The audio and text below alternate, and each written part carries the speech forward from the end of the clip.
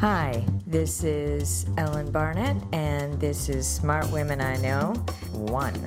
And I'm here today with Erin Webster, who is not only the Director of Marketing at MC10, which is an incredibly interesting, I guess we could call it a startup, certainly biomed, biotech newcomer, doing some pretty astonishing things. But what's really interesting is Erin's story.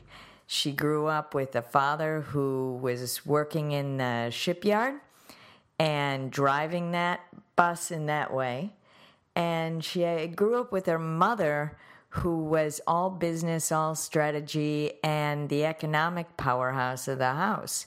So at a time, and when did you grow up, Erin? About the 80s? 90s. 90s. Oh, that hurts. She grew up in the 90s. I did not.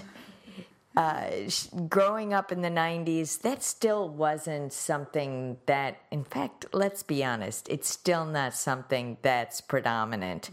What's even more interesting is that she ended up being in a relationship that's much the same.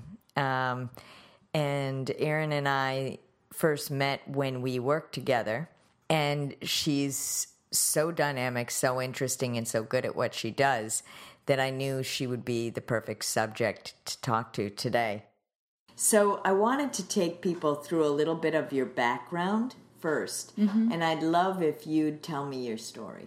Absolutely. So as you mentioned, I grew up in Rhode Island with a family that loves being outside and I think has a good mix for work and play. I have a younger sister who now lives out in San Diego, but we still call Rhode Island our home base. We're from the town of Narragansett, so it's a small beach town that gets really busy in the summer and empties out in the winter. Now, are your parents from that area? Yes, they both are. Okay. Yep. They're from southern Rhode Island. Yep. So we have a lot of family and friend connections from that area, back from when they were growing up, but then also from our time growing up there as well.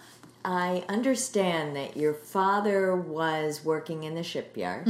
Your mother had a background in business and in the healthcare industry. Can you describe that and what it was like to grow up in a household where mom wasn't around all the time? Which can be, you got two girls. It can be a little bit challenging and a little bit hard growing up. Tell me about that. Yeah, sure. So my mom has a passion for the fitness industry. She's always worked in fitness and wellness. She started her own company back when, before I was born, actually. So when I was born, she was running her company with her partner. And so it was kind of normal. I grew up where my mom was out of the house working. My dad worked closer to home.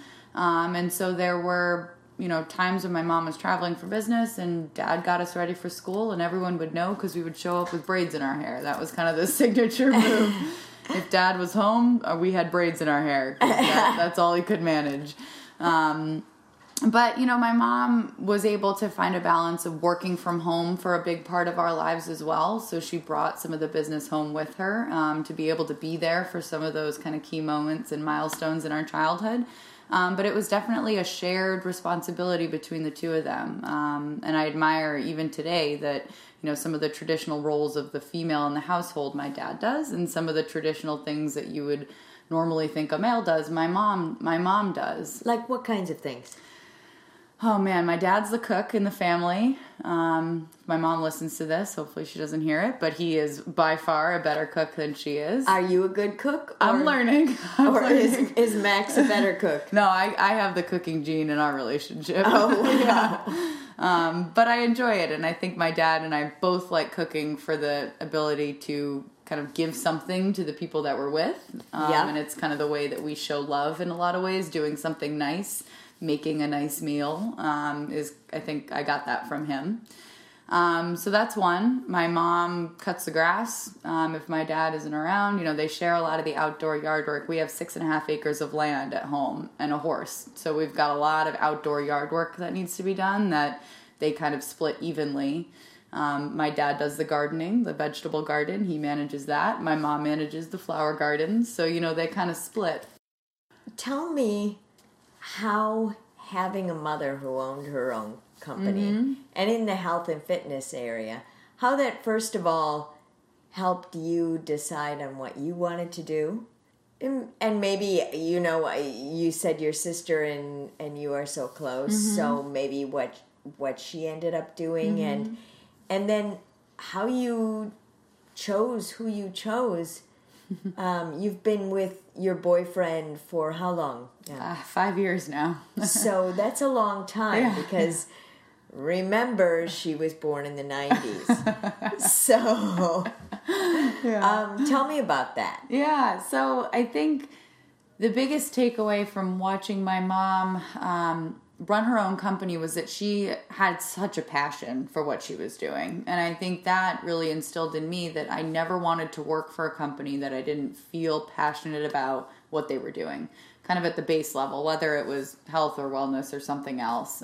Seeing how excited she was to go to work every day. And, I never grew up with the sense that work was a bad thing. I always grew up with the sense of work was something fun that you could, really make your own and kind of take ownership of, which is exactly what she did. But I think there were things that rubbed off more than just that, because I also am a fitness instructor. I teach spinning classes. I've been doing that since I was in college, and I think that was part of my mom's influence on me as well, because there's pictures of me as a little baby in the corner of a fitness room, playing with toys as she's teaching a fitness class. So I think it's truly part of my DNA that I won't be able to get away from, even if I wanted to. But I think, at a young age, like I said, I was really interested in the human body and how health and wellness plays into your overall health, happiness and well-being, and how you view the world, I think is truly reflective of how you feel.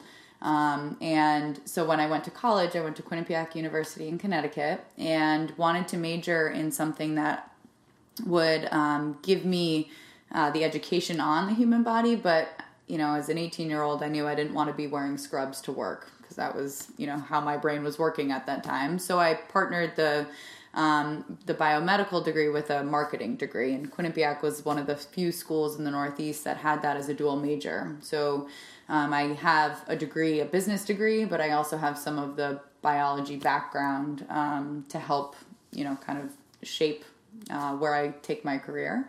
And I stayed on to get my MBA because based on, the research that I had done back when I was a junior, it seemed like the trend was going towards needing an MBA in order to advance to senior level management in big or small companies. So I kind of decided to just do it, get it out of the way almost.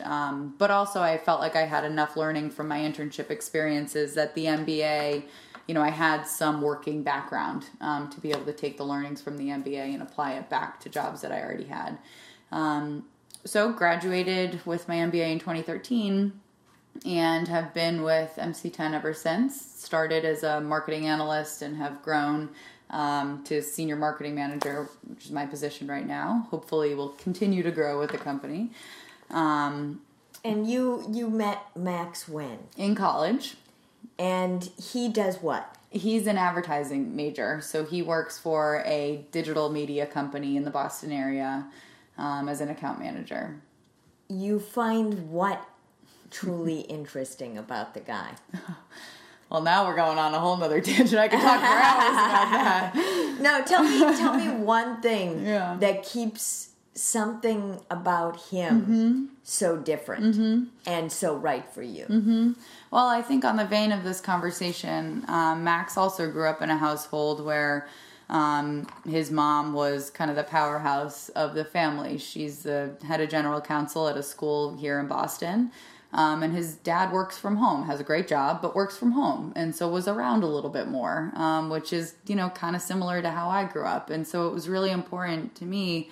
One of the things I love about him is that he supports me and my career ambitions. Never would I be with someone who expected me to stay home, just expected that, or expected me to make dinner every night. It's much more of a shared responsibility And we're, kind of navigating those waters together as we, continue to build our lives together. But that is one of the things that I respect about him a lot, because I think there's a lot of men, even still today, that, for some reason that wouldn't be okay for them. Whether it's subconscious and they acknowledge it. I think most of the time it's subconscious and it's not acknowledged. But, I've been in relationships in the past where that's how it's been. And I knew that's not who I was going to be with for a long time. What inspires you? I think making a real change in someone's life inspires me. Being able to tell a human story of something that I have worked on directly or indirectly that has made someone's life better is a really important thing to me. How does that inspiration, making people's lives better, play out for you and the voice you've got? Because you've got time ahead, and you've ridden this horse with MC10 for a little while now. Yeah, I think it's kind of a dual path. I think I'll continue to kind of make people's lives better, which I know is an overused phrase, but I think through my involvement with teaching fitness classes, that's kind of an easy way, for me to connect to people and help them achieve fitness goals in that kind of limited sense. So I think that'll always kind of be a piece of who I am and who my career is. I think I don't think that'll go away. I think there'll always be that kind of fitness coaching element.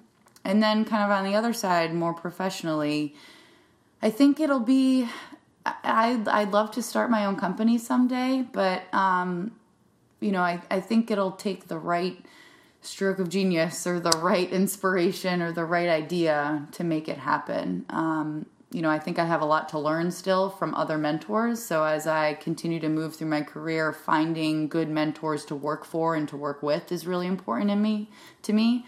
So that when I am ready to start my own thing, if that's where I end up, I'll have, kind of the learnings from other people who have been there before, kind of helping me and coaching me along. How do you find mentors? Connections of connections. So Quinnipiac, while it's a small, relatively young school, has a great network. People who go there tend to stay really involved. So that's kind of where my network started. Through my mom and her connections, when I was in high school, I started creating my own kind of network based off of her foundation. And I think the Boston community has a great, especially the women in Boston, have a good, I think, willingness to help other women. So it's a lot of coffees. It's a lot of asking for introductions, and doing your homework to find who you want to be connected to. But it seems like anybody in the Boston tech community, I could, meet potentially with one or two introductions. And I think creating a network is a lot of effort. It's a lot of time. But everything that I've heard is that that's the most important thing to kind of career success and to building yourself in whatever industry. And I've already seen that happen. So I think it's a combination of, where I grew up and where I went to school, but also taking that and kind of just building it and asking, not being afraid to reach out and ask for a connection. You work with a company called MC10. A company that most people haven't heard of. Right. So tell me, first of all, what they do. And then tell me, I know that from having worked with you just a small amount, that you're run by some serious powerhouses who all happen to be male. And incredibly established in their fields. And you came in and you were seasoned, but not tremendously seasoned. And you're a young woman. And my feeling was that you spoke truth to power and did it in a way that they could hear. And I'd love to hear more about how that all works for you. First of all, if you tell me a little bit again about the product. Yeah. And then what you feel your role is there and how you feel you add to it. Sure.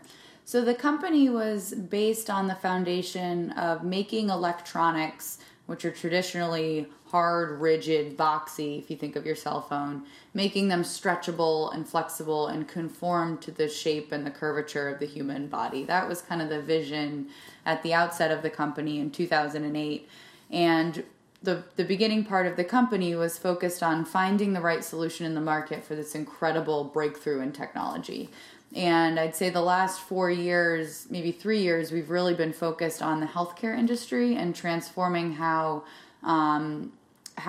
metrics are observed from the human body. So our devices can measure things like heart rate, motion, different parameters around, gait and mobility and whatnot when you layer on algorithms. So the product that you're talking about, Ellen, is a research product designed to enable clinical researchers and academic researchers a way to gather objective physiological data from the human body in a way that's comfortable and really almost invisible to subjects. So if I can, and I'm just going to interpret this. Yeah, please. Because I actually, funnily enough, I just broke my foot. and will need to extract understanding. Does that product, by putting that sort of Band-Aid-like object onto a certain place in my body, will that help people understand what's going on underneath? Yeah, absolutely. Absolutely. So that's kind of the vision, is layering on some big data analytics type of, they're buzzwords now, but real powerful ways to analyze data. When you put sensors on different parts of the body, layered with some of those data analysis capabilities, you can measure things like recovery from a surgery. So, let's say in 2 months when you're ready to start running again, how do you know, 2 what weeks. distance? I'm not going to take the position on when. But, how do you know when your range of motion of your toes is back to normal? When you're flexing your feet like you used to be able to? How do you know when to keep doing your PT exercises or when to start upping the thresholds and start doing them more frequently or with a higher intensity? Trying to bring some objective data into those types of environments, both for recovery, like what you're experiencing now, but also in research. So to gather data from people who are participating in clinical trials or other research initiatives, again, in a way that the subjects don't know that they're being monitored because they are so seamless, they're so comfortable. Today, people are strapping sensors to their shoes with duct tape and wearing belts and harnesses. And, obviously that has an impact on how they're moving, right? Right. So this offers a fluidity of motion and a truth to that motion, because it can be assimilated into real life as opposed to some sort of a fake environment where you're strapping something on and hoping for the best. Yep, you got it. So these guys are big dudes and they're mighty powerful and super, super, super intelligent. And I'm not saying you're not all of those things except for the dude part, but it's a bit scary for even the grandest sort. And yet my impression of you is that you don't have to put on a show for this. This really just does come naturally, just helping it work along with 6 very different voices in the room. Very, very different, very strong voices in the room. How do you manage that? Yeah. It's a learning experience for sure. And luckily enough, we do have one female executive on the team who's our head of general counsel. And she has been a tremendous mentor to me in helping coach me along the process and how to communicate in these types of situations when you're at the boardroom table and it's the executive team and how do you make sure your voice is heard? I think what I'm trying to work on and what I think I've started to hone in on my balance of is listening, and then when it's my turn to talk, like commanding the floor. And I find that, at least in our situation, trying to talk all the time, you end up getting drowned out. So the way that I've tried to kind of find that balance is wait until I really feel like I have something valuable to add, and say it confidently and get the attention. And I have built, I think, enough respect in the company that when I start to talk, they listen and they let me have the floor. I think that's a lesson for life. I mean, I think that is a unique lesson that women learn themselves, don't you? That it takes time to sort of see, okay, this is the only way that we're going to navigate this crew. Right. I sometimes wonder if men maybe take longer to find that kind of a solution. And I think the difference, Ellen, is, at least based on my experiences, men are used to being in a room full of men. And so it's not something that's top of mind to them. Whereas when women are at the table, we notice the difference, and we notice that we're outnumbered. And I think so we're kind of intuitively more tuned in to how we can stand out and be sure we're heard. Whereas it would be different if it were 6 women around the table and 1 man. It would be a different feeling, I think. Do you feel like when you were at the beginning, I know that I myself, and I have a lot of experience, but I myself find myself almost asking permission to have the floor and be heard, and maybe following up with, but what do you think? Right. And you've just spoken about commanding the floor, which is very different. Tell me about that. Yeah, so I think that kind of fits in the company culture that I'm in. So I think you could classify it as a startup. We've been around for 8 or 9 years, but it has a startup feel, a startup mentality. And I think one of the classic attributes of startup is you can't ask for permission. There's not enough time. There's never enough time, resources. You're always just focused on getting the thing done. And I think part of that culture kind of empowers everybody to command the floor a little bit. So there's no asking for permission at the company because there's no time for asking for permission. You are, at least at MC10, I feel like empowered to, speak up and be the voice of expertise on your topic. And, I don't have a lot of experience in big companies, so I don't know if that's a startup thing, but at least based on what it's been like at MC10, I feel like that's kind of, that's part of the culture, and I think kind of breeds that attribute. Yeah. Tell me, have you worked in companies where you've had to work with women who maybe weren't as much on your side as you'd hope they would be? I haven't had that experience yet. So my experience with women, MC10 is my first company, my first job out of grad school. So all my previous experience was in internships, which was a, different mentality. I think that what I've read about and what I've heard about through conversations is that women can get in that tricky situation when there's a feeling of competitiveness or like someone's coming to take your job. And so in the internship environments, it never felt like that because I was still in school. I had an end date. And at MC10, I've had one female boss who was a tremendous mentor. She still is a mentor to me, even though she's moved on from the company. And then most of the other women in the company, we kind of join together as opposed to break apart because there's, Do you think that mentality was something that they hired for? That because it strikes me from your story so far, you have a father who knows how to roll up his sleeves and make things work.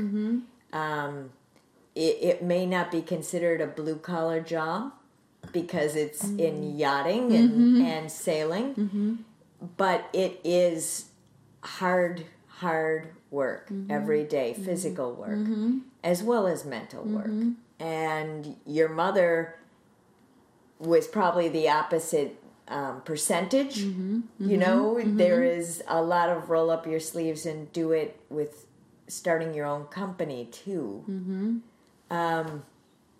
Do you think that hardworking ethic played a role in the company's success, in the reason that the dynamic there is so good between the women?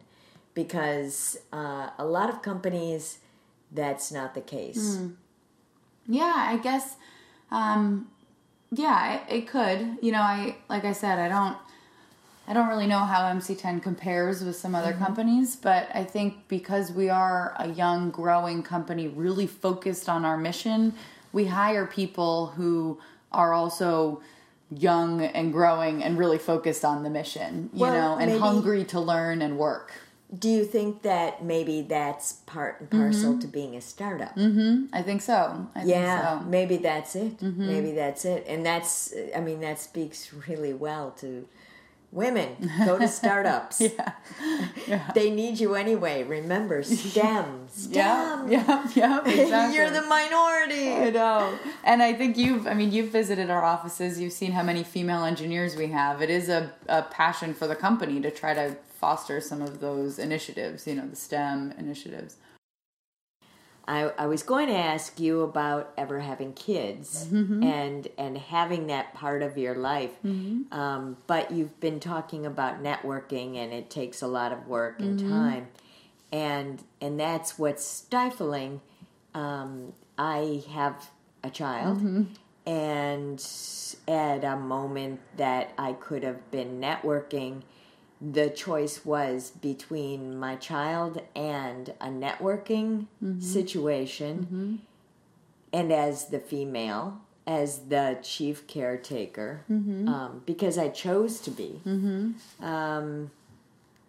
it was a choice. I often opted for the child, and yet, from a mother perspective, I was always working.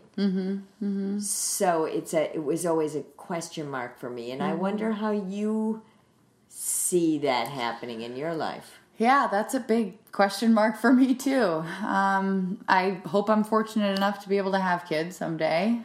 It's definitely something that I want to do. And my mom found a way to manage it and figure it out, so I kind of have a confidence that she'll help me and I'll figure it out too. I think there's, the culture is shifting now, and it's being a working mom isn't a negative anymore. It's really seen as something, I think, positively.